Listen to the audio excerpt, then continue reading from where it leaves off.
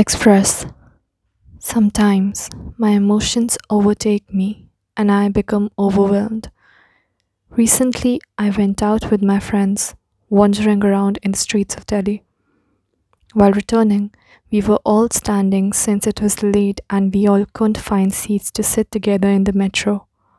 Haunted by some past memories, my emotions got triggered all of a sudden and the indescribable desire to cry clouded over.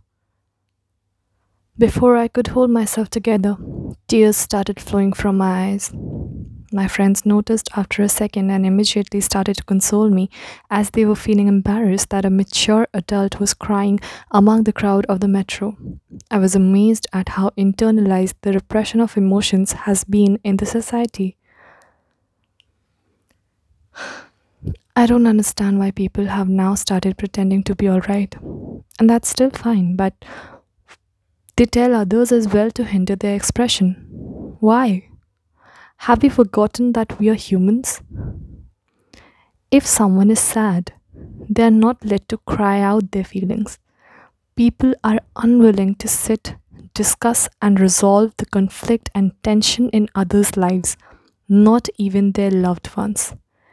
People don't realize, but this repression solely attacks an individual's psyche and they go astray. Even on expressing happiness, people have laid down rules. Don't laugh too loud. Don't express your immense happiness in crowd. I don't understand. Unless someone has really inflicted hurt on you or has done any inhuman act in their life, why would you wish for someone's unhappiness and remorse? Why are people unhappy on seeing others happy even when it's nothing personal involved between them? Even discussing problems doesn't work since people listen to pacify and not resolve. This pretense has spread its sphere all over a person's day. Many are suffering with the smiling depression, as we call it.